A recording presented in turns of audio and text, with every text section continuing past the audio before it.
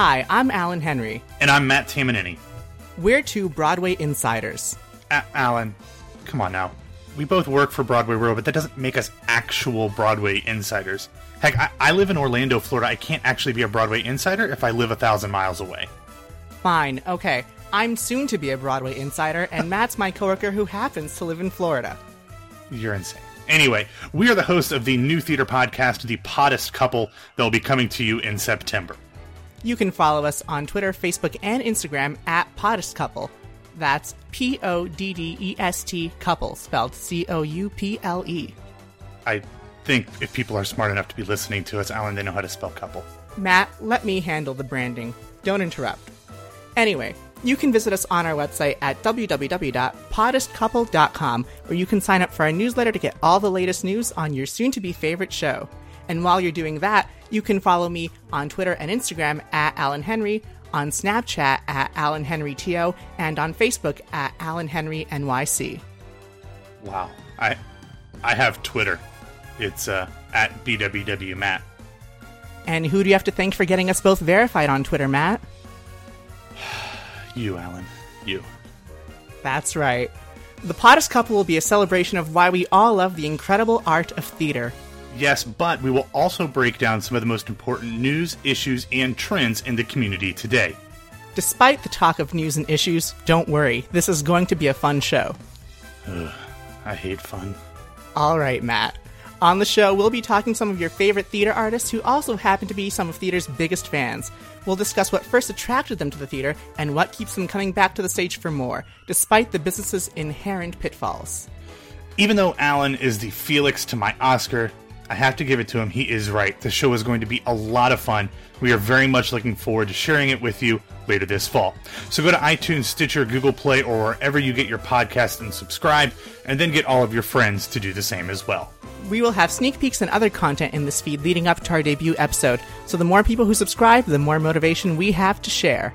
Always looking for public adoration, aren't you, Alan? Speaking of sneak peeks, though, one thing that we plan to do on the Poddest Couple fairly regularly is doing something in audio form that we normally save for DMs on Twitter or Slack, and that is where we fantasy cast current, announced, or even hypothetical theatrical type projects.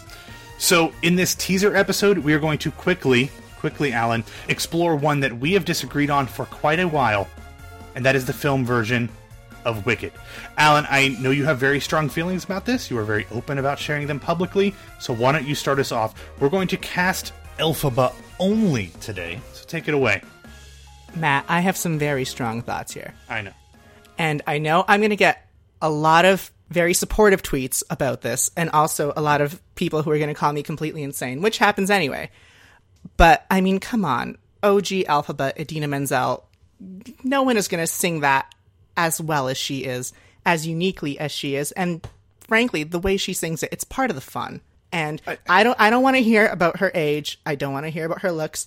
I saw her in concert the Friday before last. She looks incredible, and she's going to be painted green anyway.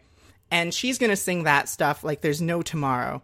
And frankly, no one else deserves it more than she did. And if we need any precedent for this, just look at the film version of Rent, because no one was the appropriate age there. And frankly, that is one of my guilty pleasures. So if it worked at Rent, it's going to work here. Alan, it didn't work in Rent. Like, Rent is my favorite musical of all time, and the movie was horrendous. Nobody in those roles should have been there. Like, even Rosario Dawson, who they brought in, I love Rosario Dawson, she really wasn't age appropriate either.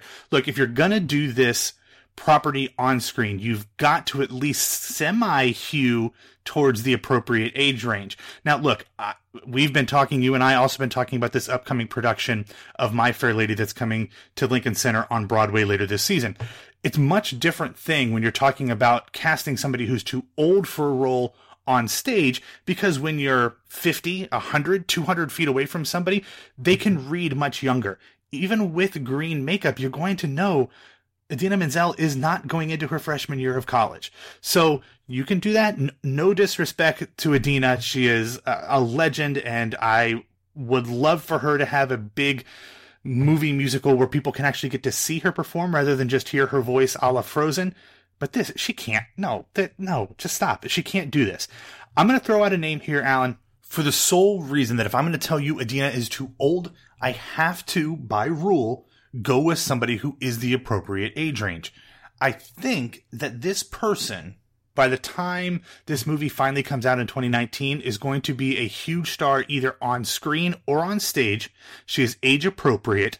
We've seen her do a filmed musical before, and I think this is who needs to do this part. I want to see Dove Cameron play Elphaba. No. What do you mean no? No. What do you mean no? Dove Cameron is a Glinda.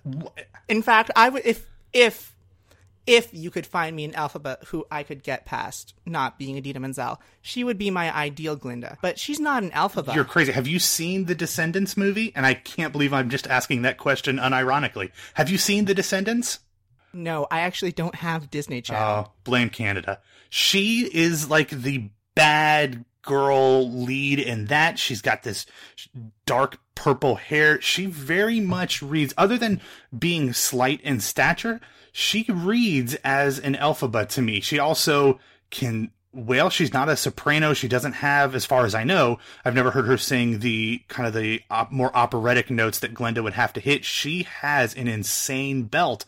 I mean, I don't know that she's big enough to lead this movie, but I think she's an up-and-coming star who, if she's not in a movie musical or a live TV musical as the lead more than just Amber and Hairspray Live, I'll be shocked because she is really, really talented.